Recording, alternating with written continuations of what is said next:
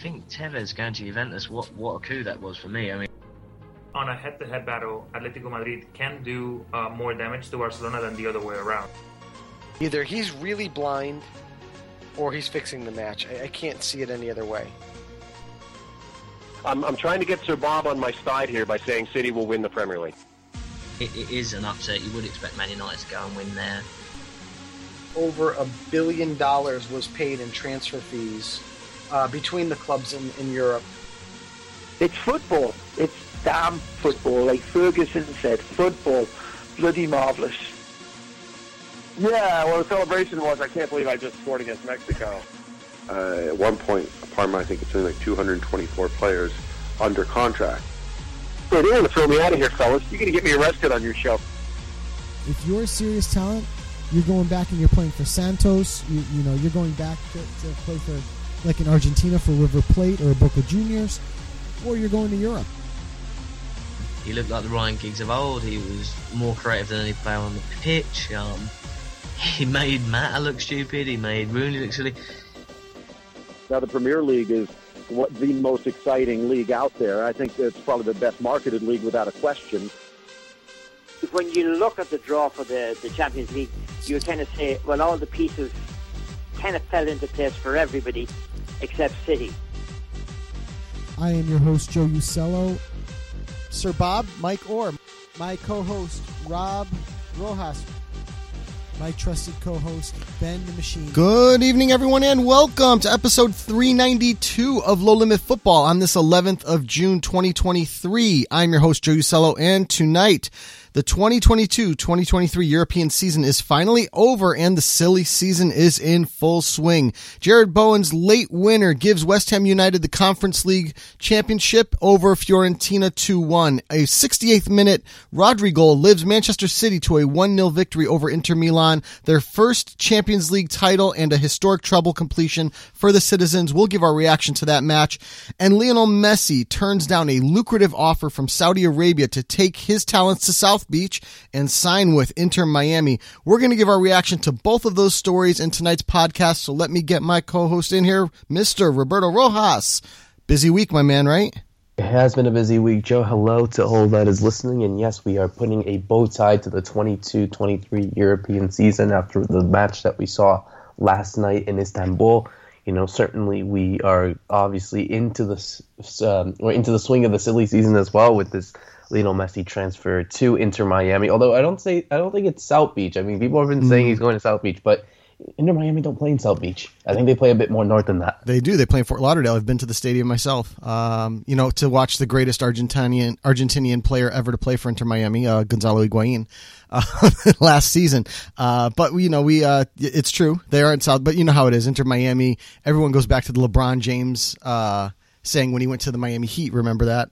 Because technically the Miami Heat don't play on South Beach either. They do not. No, they don't. So I don't know where that came from. But anyway, it's gonna be. We'll definitely get a reaction to that in a bit. But yeah, obviously, here we are speaking on the day after Manchester City won the Champions League, and it's incredible, really. The fact that they've been able to do this in a way that I think it's been a long time coming, and we'll get into the reaction in just a bit, but just the amount of money and kind of really this project. It's something that we've been speaking about over the years. I think over the last 10 years, really, how Manchester City have always been able to be favorites to win this competition. They always spend the money that they do. They always fall short. I mean, they went to a final 2 years ago and lost to a Chelsea side that maybe on the day was better, but on paper wasn't.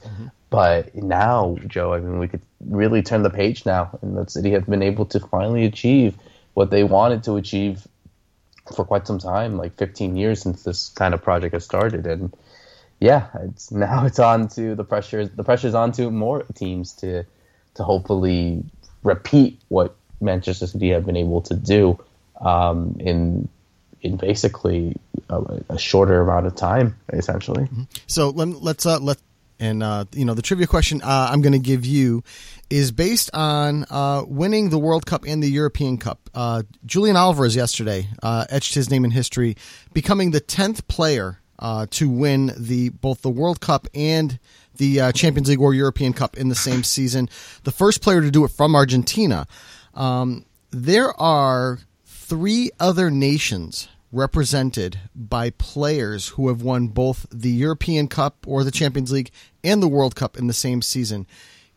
So Argentina is the 4th nation. Can you give me the 3 nations that are represented by players that have won both the European Cup and the World Cup in the same season? Okay. All right. I'll give you the bonus trivia question afterwards at the end. So let's get back to it. Let's get back to Man City Inter 1-0. Obviously, like I said, 68th minute Rodri goal. I tweeted this at the end of the match that Nima Tavale, when he came on last week and talked to us, he said Inter Milan had to play the perfect match, and in a one-off, if they played a perfect match, they would, they could certainly win this. And I'll be honest with you, for me, for 89 minutes, Inter Milan were playing the perfect match. You saw them have the better chances. You saw them really disrupt the passing lanes that City were going through. Weren't allowing City to work through the ball very well. De Bruyne, although injured, was ineffective and then came off. I think Phil Foden was a spark that City needed when he came on. But for me, Inter were really playing well, and for some reason in that 68th minute, whether it be that City finally figured out the passing lanes or Inter switched off, but that was that 1 minute of imperfection started by Phil Foden. If you remember, kind of backtracking and picking up the ball in the midfield and then starting that play on the opposite side, where Rodri finally got that ball and I mean, goal scorer's goal, right? I mean, he threaded the needle with that shot. It was just a magnificent finish. But that was the 1 minute, and that was the one lapse to me that Inter Milan was not perfect. And when they were not perfect, that was where City and champions would do as well. They capitalize on others' mistakes, and it led to the treble.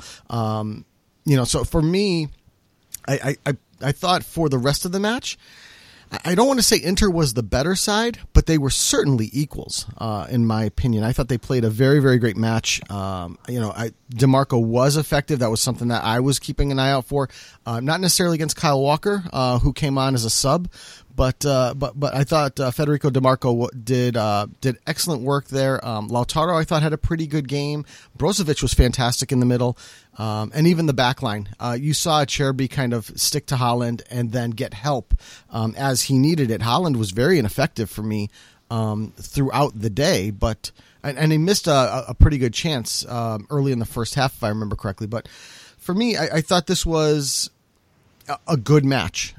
It was a well played match by both sides, and like I said, it was a moment of lapse that really cost Inter and gave City the title. What was your initial reaction to the whole thing?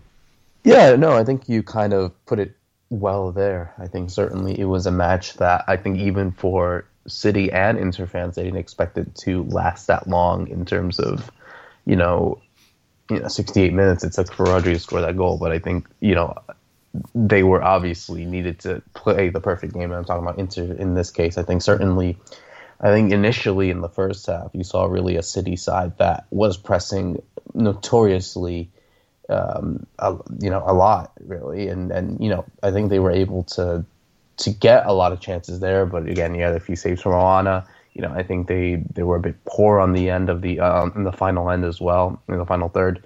Looking at Inter as well, certainly I think their midfield really was able to capitalize a few things that I think City was able to try to capitalize, and I think Inter was able to withstand that as much as they could. And obviously they were kind of also a bit ineffective in the final third. I think that's kind of one of the things that I think was really costly in a way. I mean, not so much defensively they were, because I saw the City side and I think they were a bit defensively shaky as well, Joe. I mean, I don't know if you think about that. Yeah, I mean, I think Diaz was probably one of the best players on the pitch that day, but you saw sometimes, some lapses from them that I think Inter had the perfect opportunity to take advantage and to try to score. I mean, yeah, they missed some chances. Obviously Lautaro missing a one-on-one with Ederson, I think should have passed it over to Lukaku. Lukaku was in the way as well, for one of the final shots in the second half. I mean, I think certainly Inter kind of would feel a bit, disappointed in the way that they wasted opportunities, not so much the fact that they didn't get any, because they definitely did. Looking at the stats real quick, it's kind of crazy when you think about it. 14 shots over 7 for Inter, really. Yeah. So this was a side that was way more effective, at least in shots on targets, than Manchester City did. The fact that in the second half alone they had 10 shots, 4 of them on target, whereas City had 3 shots, 2 of them on target, one of them being, of course, the Rodri goal. So Inter definitely wanted to take advantage of that, and they couldn't. They wasted a lot of opportunities in the final third, and I think you saw a City side that was kind of a bit, scared, and Pep Guardiola as well. Just you saw how kind of nervous he was, that he was thinking, oh, this might slip away. Mm-hmm. But again, I think ultimately, the better side did win. With Manchester City. Obviously, they came in as favorites, and I think a lot of people expected to be a blowout. Not myself and not you, of course. I predicted a 1-goal win for City. I said 2-1, but ended up being 1-0. But in any case, I think this was a side that I think even for City fans, I think they could feel a bit impressed by what Inter was able to do. I mean, yeah, like I said, they were kind of really ineffective in the final third, but the fact that they were able to withstand Manchester City for 68 minutes before that goal shows that I think they were up there to really battle for it. And yeah, I mean, here we are now, Manchester City, treble winners.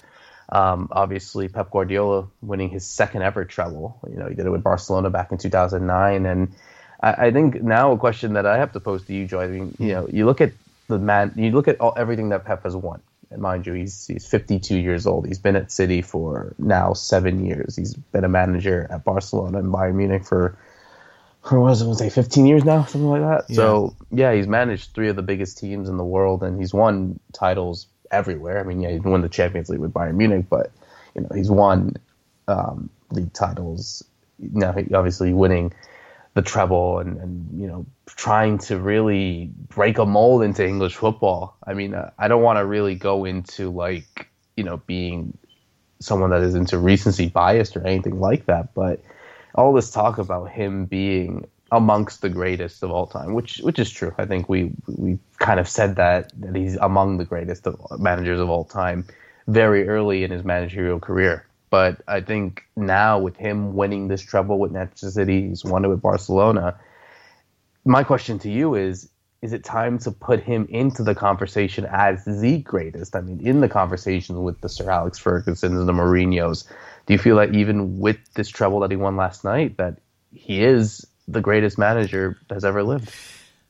I mean, I think he's in the discussion. I think you have to talk about it. People will point to the fact that he didn't win the Champions League at Bayern Munich and say, well, why didn't you do it there? You did it at Barca with arguably the greatest player in the history of this game. You did it and a ridiculously good, historically good team. That was a team made up of plenty of Spanish midfield that's won the World Cup. So, they might put that knock on him. They might also say, you went to Manchester City where Manchester City had, buckets of money, spent anything they wanted. There's always still the cloud of financial fair play and all that stuff. And I don't want to go down that road. So I think the naysayers will point to those factors and say, you're not it. You know what I mean? That they'll look for a reason. But I mean, what is it? 3 Champions League titles, right? He's won the league title in every country he's coached in right now, which is 3. I always look at Ancelotti as his better. I know everyone likes to, Alex Ferguson, is the greatest, blah blah blah, and I'm not saying that he's not. Well, I am saying he's not, because I think for me it's Carlo Ancelotti, the best club manager in the world, in history at the moment. I think that's the pedestal. 4 Champions Leagues. He's won the league in every single country he's coached in. It's. And he did not, and he's won it in this era of Pep Guardiola, if you think about it, right? Ancelotti's also won it in the era of Sir Alex Ferguson. So, is Pep the greatest ever? No, I don't think he is yet. Is he close? Yeah. Is he in the discussion? Absolutely. What do you do from here? Okay. The book of work is only, about 15 years, we said, right? So where do we go from here, Pep Guardiola? Do we go to Italy? Do we go to PSG?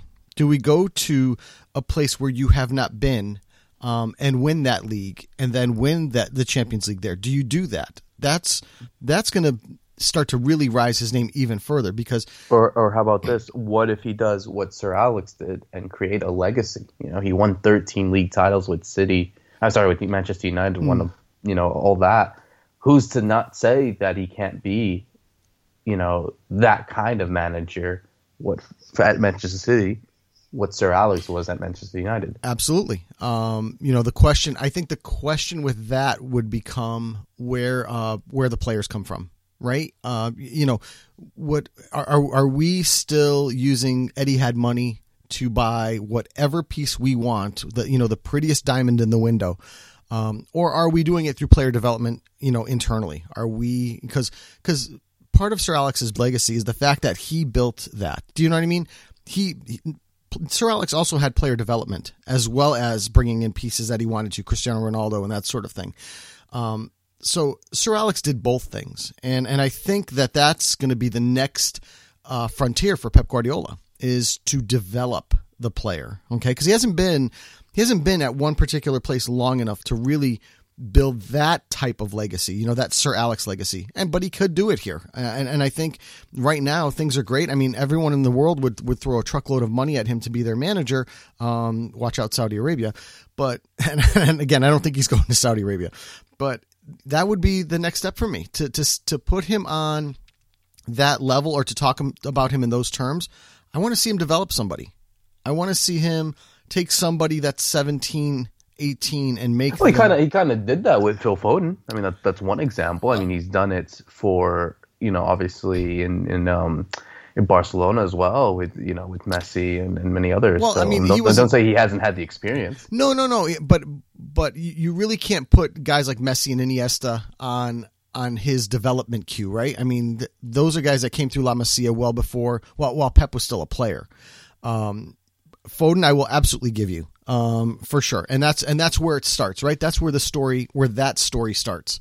I think for me is that story starts when we see more than Phil Foden. We see multiple Phil Fodens. Now we're like, okay, this guy is not only really good on the pitch game day, right? And a great tactician and knows how to win, but he knows how to build people and then insert them into his system to win. That's going to be, for me, when he does that, I don't care if he goes to Italy or he goes to France and he wins league titles here and there. When he starts doing that and really becomes the complete manager like that, then yeah, for me, absolutely the best manager in the history. But right now, for me, it's still Ancelotti. And for me, I think Pep Guardiola is absolutely 100% without a doubt in the conversation for me. I mean, where do you stand on it? Yeah, I mean, look, it's so hard to really pinpoint how Pep Guardiola has yet to achieve. I mean, in terms of managerial kind of perspectives, he's still a very young manager. He's, like I said, he's 52, 53. Yeah. Sir Alex was the manager of Manchester United up until his 70s, I think, if I'm not mistaken, yes. or right around there. So he got 20 years left until Pep can try to achieve that. And who knows what he can do at that time? Who knows if he can win much more league titles? I think Sir Alex won 50 in his time as a manager, and Pep's got in roughly 30, 35, I don't know how much it was, but definitely around that age, so definitely around that mark. And, that's 15 titles. And 15 titles is not easy to achieve, but it's definitely doable in the next 10, 15, 20 years. I mean, certainly, let's put it this way. Let's say, they probably won't do this, I seriously doubt it, but let's say Manchester City win 5 more trebles. That's 15 titles, and they can do it in 5 years. So right. That could be done like that. It won't happen, but who's to say that he can't do it there? Now, the question, of course, will be for Pep, what's next for him?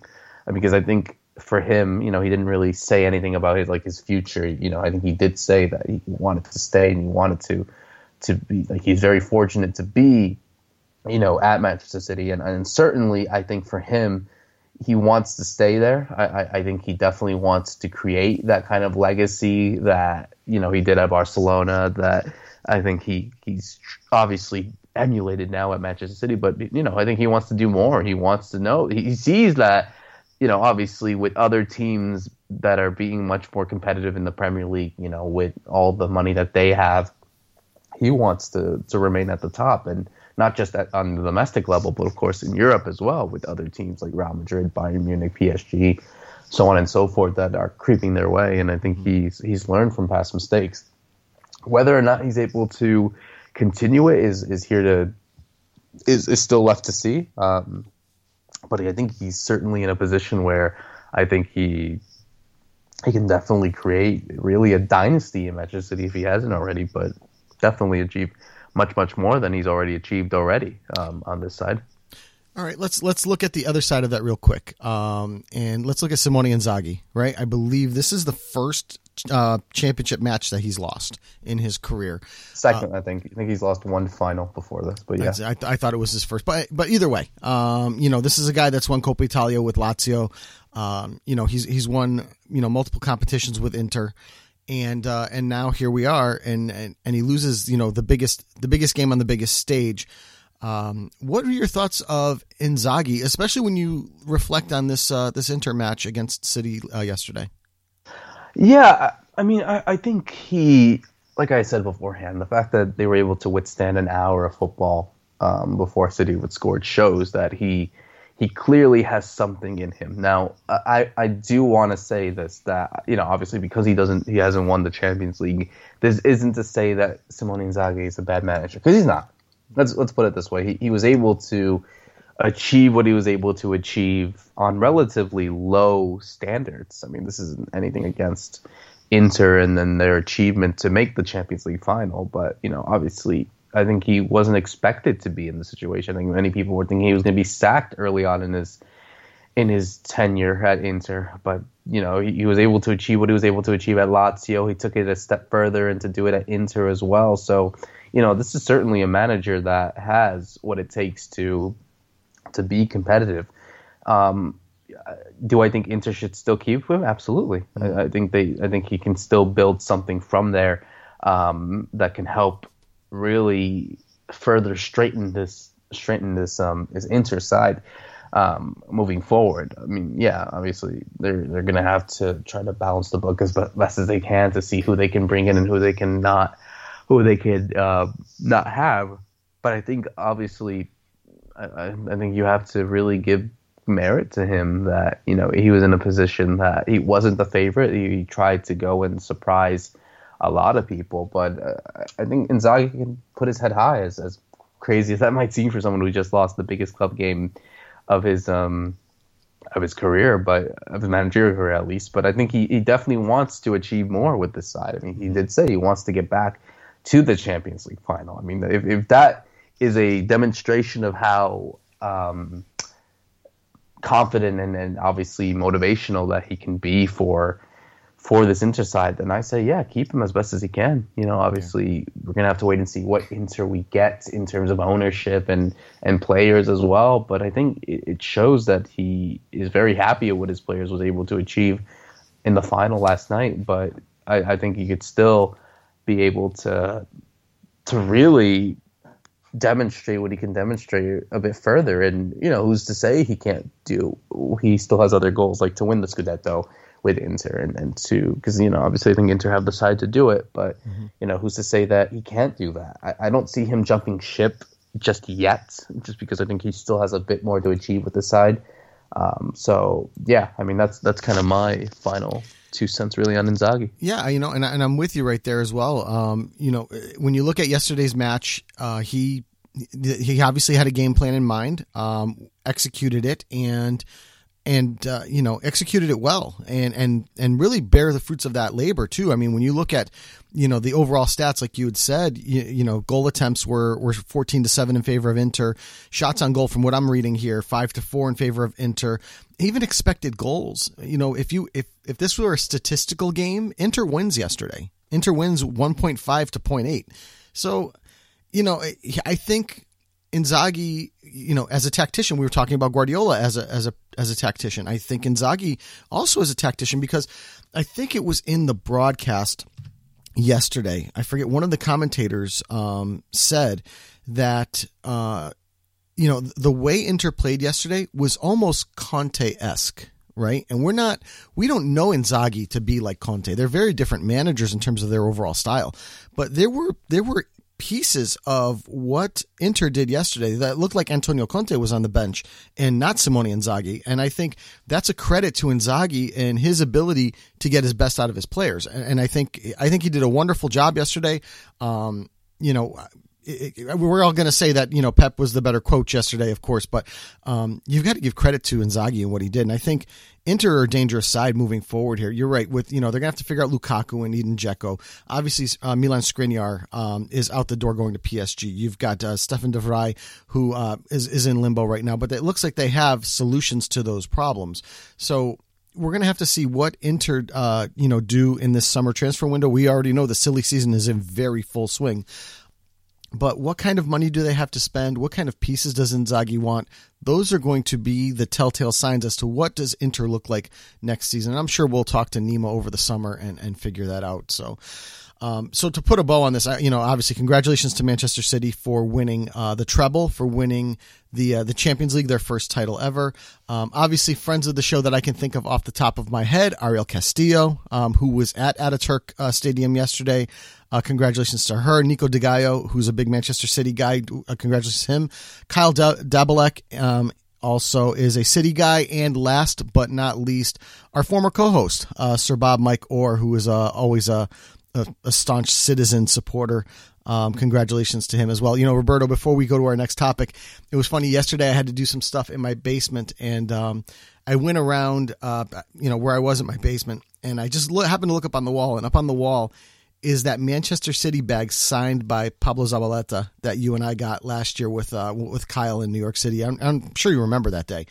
Of course, I have it right in front of me as well. My bag's right in front of me. Yeah, so I'm recording this. I'm after the game I had to go do something, and I look up and I see it there, and it hits you in the face. That was a pretty cool day, pretty cool people, and pretty cool to see City go ahead and win that title. So again, congratulations to Manchester City, all their fans, their supporters, on winning the treble. Let's move forward, right? Because like I had mentioned in the opening monologue, the silly season is in full swing. My God, the money is hemorrhaging out of Saudi Arabia. They must be printing it, right? You saw Karim Benzema go to Saudi Arabia for, I believe, €100 million. N'Golo Kante has joined him as a teammate for also €100 million. And reports were coming out of Saudi Arabia that Lionel Messi was offered a $1.5 billion with a B $billion contract to come there. Messi turned it down to take his talents not to South Beach but to Broward County to play for Inter Miami. I was reading up on some of the details of his contract. Messi's going to make $53 million annually. I'm reading off of the Fox Sports story, and they attribute that fact to sport. And that does not include, this is where MLS gets, fancy, right? They're part of the contract for Messi to come to Inter Miami. They've obviously, MLS and Apple TV had signed the new TV deal. Any of the subscriptions that come after Messi, Messi gets a portion of that. That goes into his salary, doesn't count against any salary cap or anything like that. Adidas also, because Adidas is the official shirt sponsor, kit sponsor of MLS. Any of the Messi stuff, he gets a chunk of that as well. And he also, a la David Beckham, has a piece of an MLS club waiting for him, whether it's going to be of an existing club or somehow MLS expands to 40, 50, 60 clubs, the way they're going right now. That's also part of the deal. So this may not be lucrative in terms of cash up front, but this is the kind of deal, and David Beckham is an example of this. This is the kind of deal that sets a family for life, right? Because of the added revenue that he is going to see past his playing career. It's like the Bobby Bonilla New York Mets contract where he's still getting paid. That kind of crazy stuff.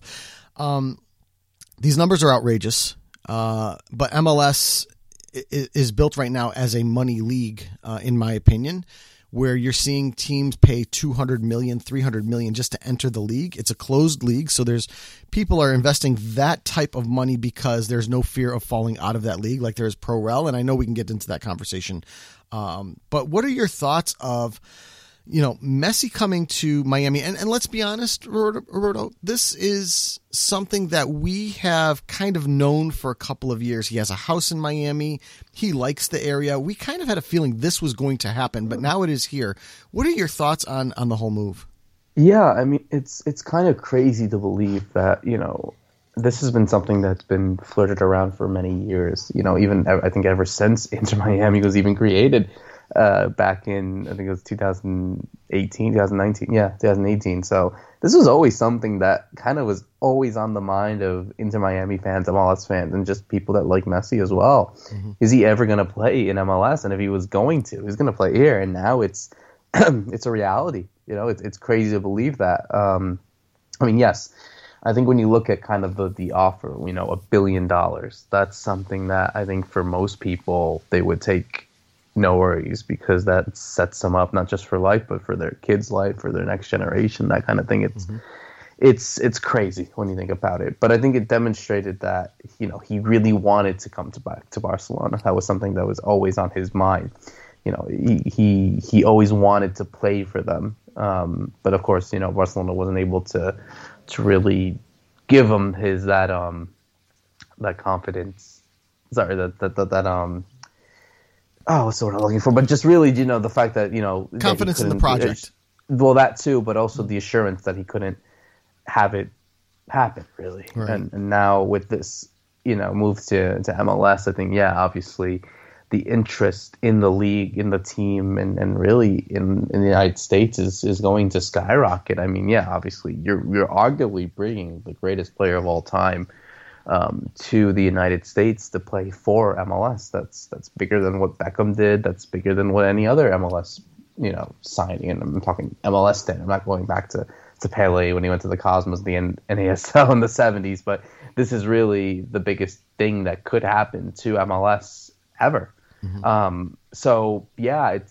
It's really interesting when you think about it. And obviously, like you said, there's a lot of add-ons and really catches really into why you would join. Like you said, a share of the Apple TV revenue. The fact that the Argentina, the AFA really have they have a training base over there as well. Messi has his own house, his apartment over there in Miami as well. So there's a lot of connecting the dots into all this, and I'm excited. I really am. Yeah. I think it's good to see that, because it shows that it's a good way for him to not just be promoted here in the United States, but obviously with the Copa America happening next year, the World Cup happening in 3 years, we'll see if he's going to be playing in that one. I think he definitely wants to, but this is a perfect opportunity for American fans, especially those that do like soccer, to really take advantage. You have Messi in their backyard. You could probably have Argentina in about a year's time, and they're the reigning world champions, so that interest is just going to skyrocket. And you even saw that just mere minutes or even hours after the Messi deal was kind of confirmed. I mean, it's not official because they haven't signed the contract. It's funny. They, like Inter Miami, MLS, they've all confirmed it. Like they said, he's going to come here, but he never signed the contract. No, he can't. So it's not. Huh? He can't. He's under contract with PSG until June 30th. And the transfer window for the MLS doesn't open until July 1. The start of exactly. So right. It's going to happen. Like obviously, if something really catastrophic does not happen, then he's going to be in that pink stadium wearing a pink kit this season. Mm-hmm. I think for us, like I said, and the interest has skyrocketed. You have prices that were in the less than $100 now have skyrocketed up to $400. It's for all the remaining Inter Miami games that are happening, not just the ones that are happening over there in Fort Lauderdale, but in anywhere in the country. I saw, Red Bull Arena tickets for their game against the Red Bulls, so up to $400 now. So it's insane that level of interest can just go on to just one player. But again, you're talking about the greatest player that's ever really lived, that's won the World Cup and has been able to do what he's been able to do at club level coming here. So for me, I'm excited, and I'm sure you feel the same way as well of him coming to the United States. I am. When this happened and you saw those ticket prices just absolutely skyrocket, some instances 1,200% increases over what the face value was. I think back to when you and I watched them play Venezuela in the Copa America in 2016 when we went up to Boston. and got to see Messi live. Then I've also gotten to see Messi live, literally sitting just rows behind Gigi Buffon when Juve played Barca in kind of those friendly matches. The Charlie Stilitano thing that they International Champions Cup. Thank you. Back in MetLife, I got to see him play there. So I'm grateful that I've seen Messi play a couple of times, because I don't know how I could afford to watch Messi play with these ticket prices. And granted, he's going to the biggest stadiums. Right now his premiere or his debut is scheduled to be in the Nations Cup on July 21st against Cruz Azul, a ticket price that went from like $40 to $600. We've seen that happen, but he's going to, like you said, he's going to go to New York Red Bull on the 26th of August.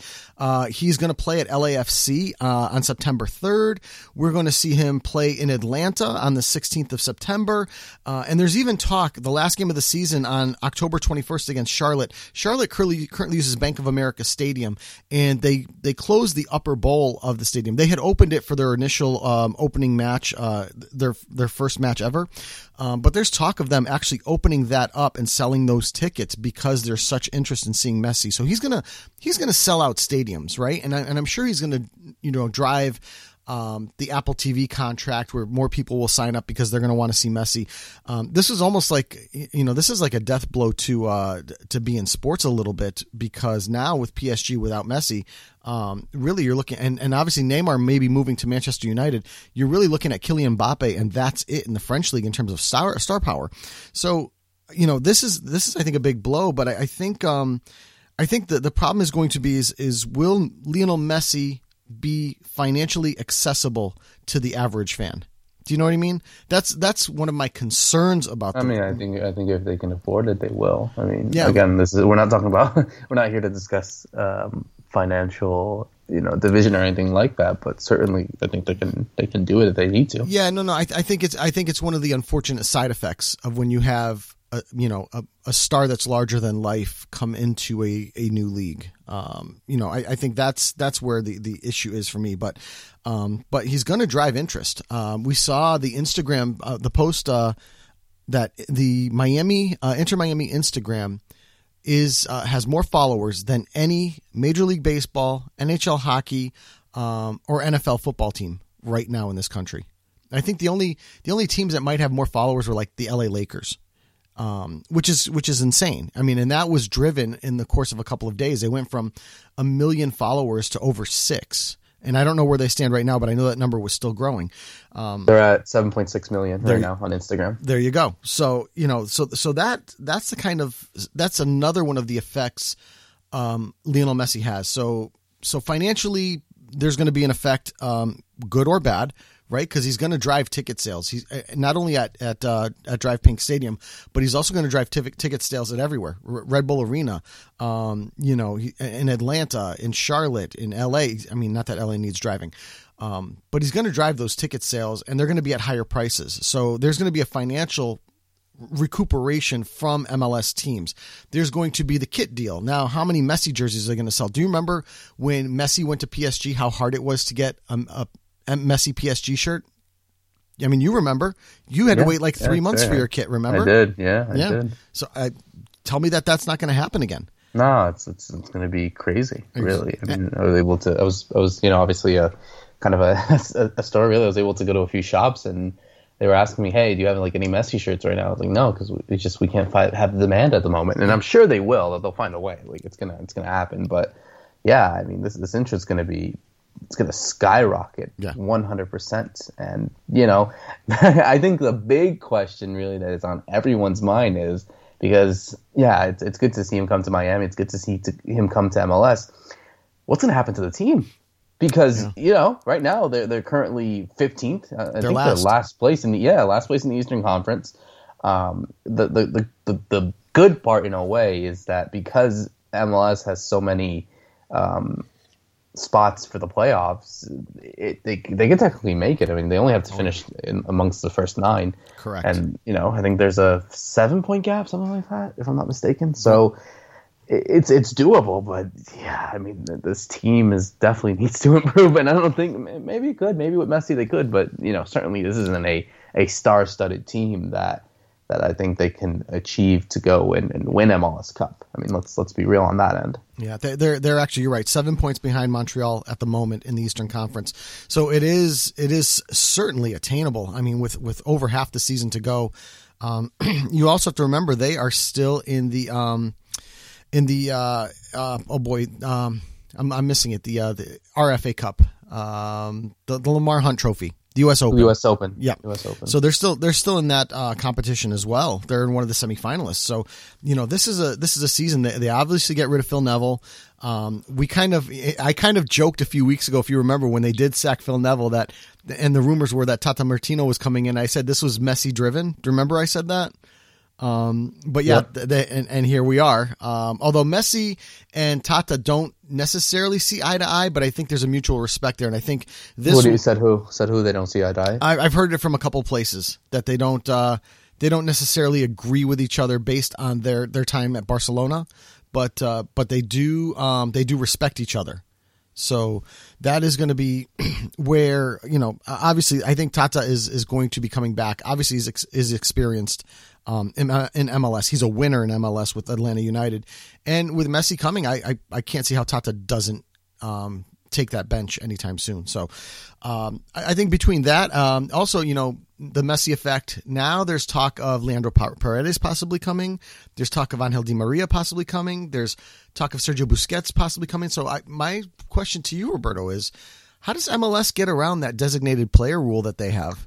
They'll find a way. They'll just rewrite. They'll find a way. Rewrite the rule, right? Well, they'll make the the Beckham rule kind of exception. I think they're going to make like a Messi rule or something. Exactly. They'll find a way. I mean, Inter.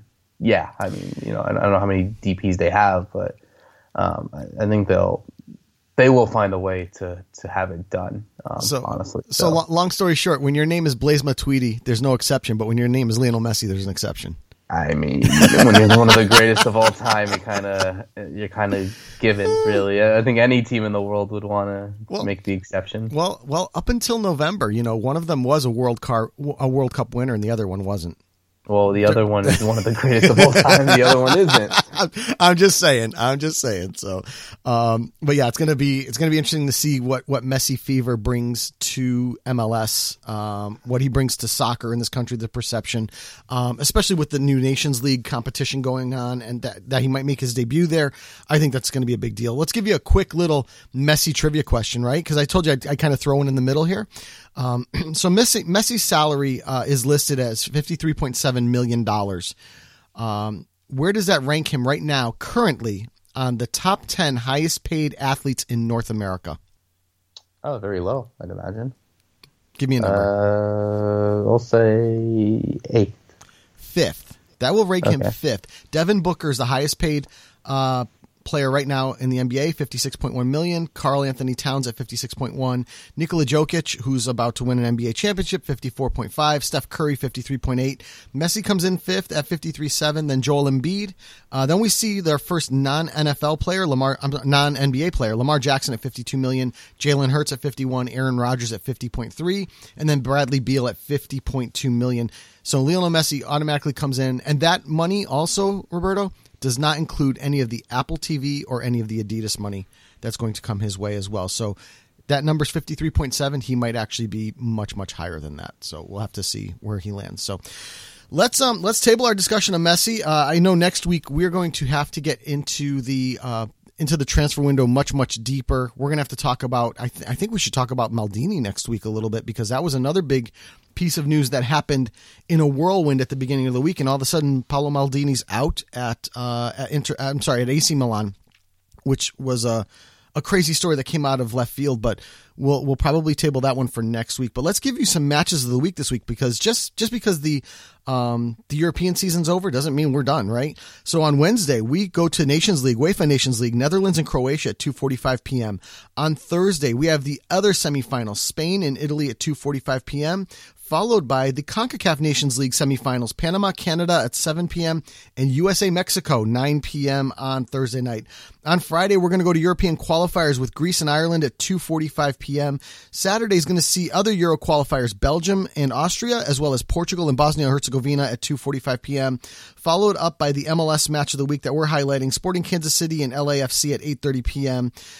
We also have on Friday and Saturday Gold Cup qualifiers going on for some of the smaller teams to get into the Gold Cup this summer.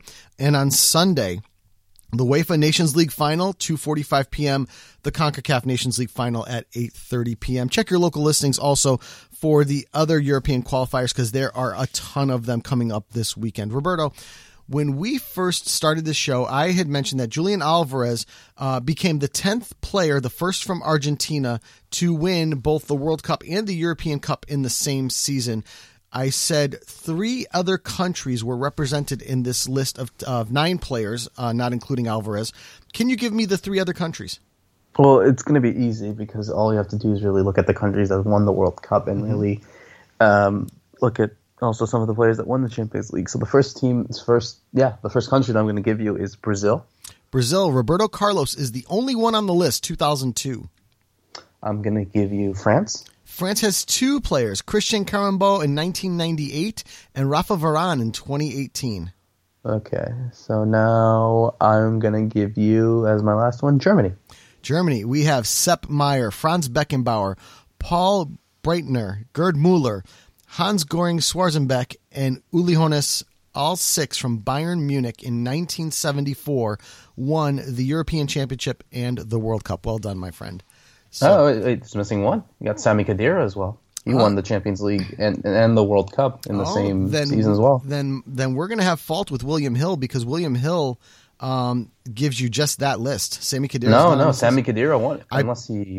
He did. Yeah, he won the Champions League in 2014 with Real Madrid, and he won the World Cup that summer. So obviously William Hill. My information's from William Hill. So there's a mistake in their information. So all right. Well, we poked another hole in another one. So without further ado, my friend, let's hit the closing music.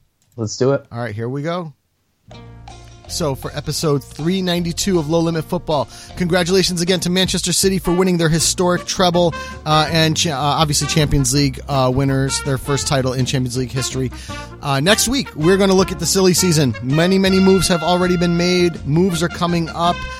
We'll probably get into the AC Milan situation as well as many other stories out there. So for episode 392 of Low Limit Football, I'm Joe Usello. I'm Roberto Rojas. Thanks for listening, everyone, and good night.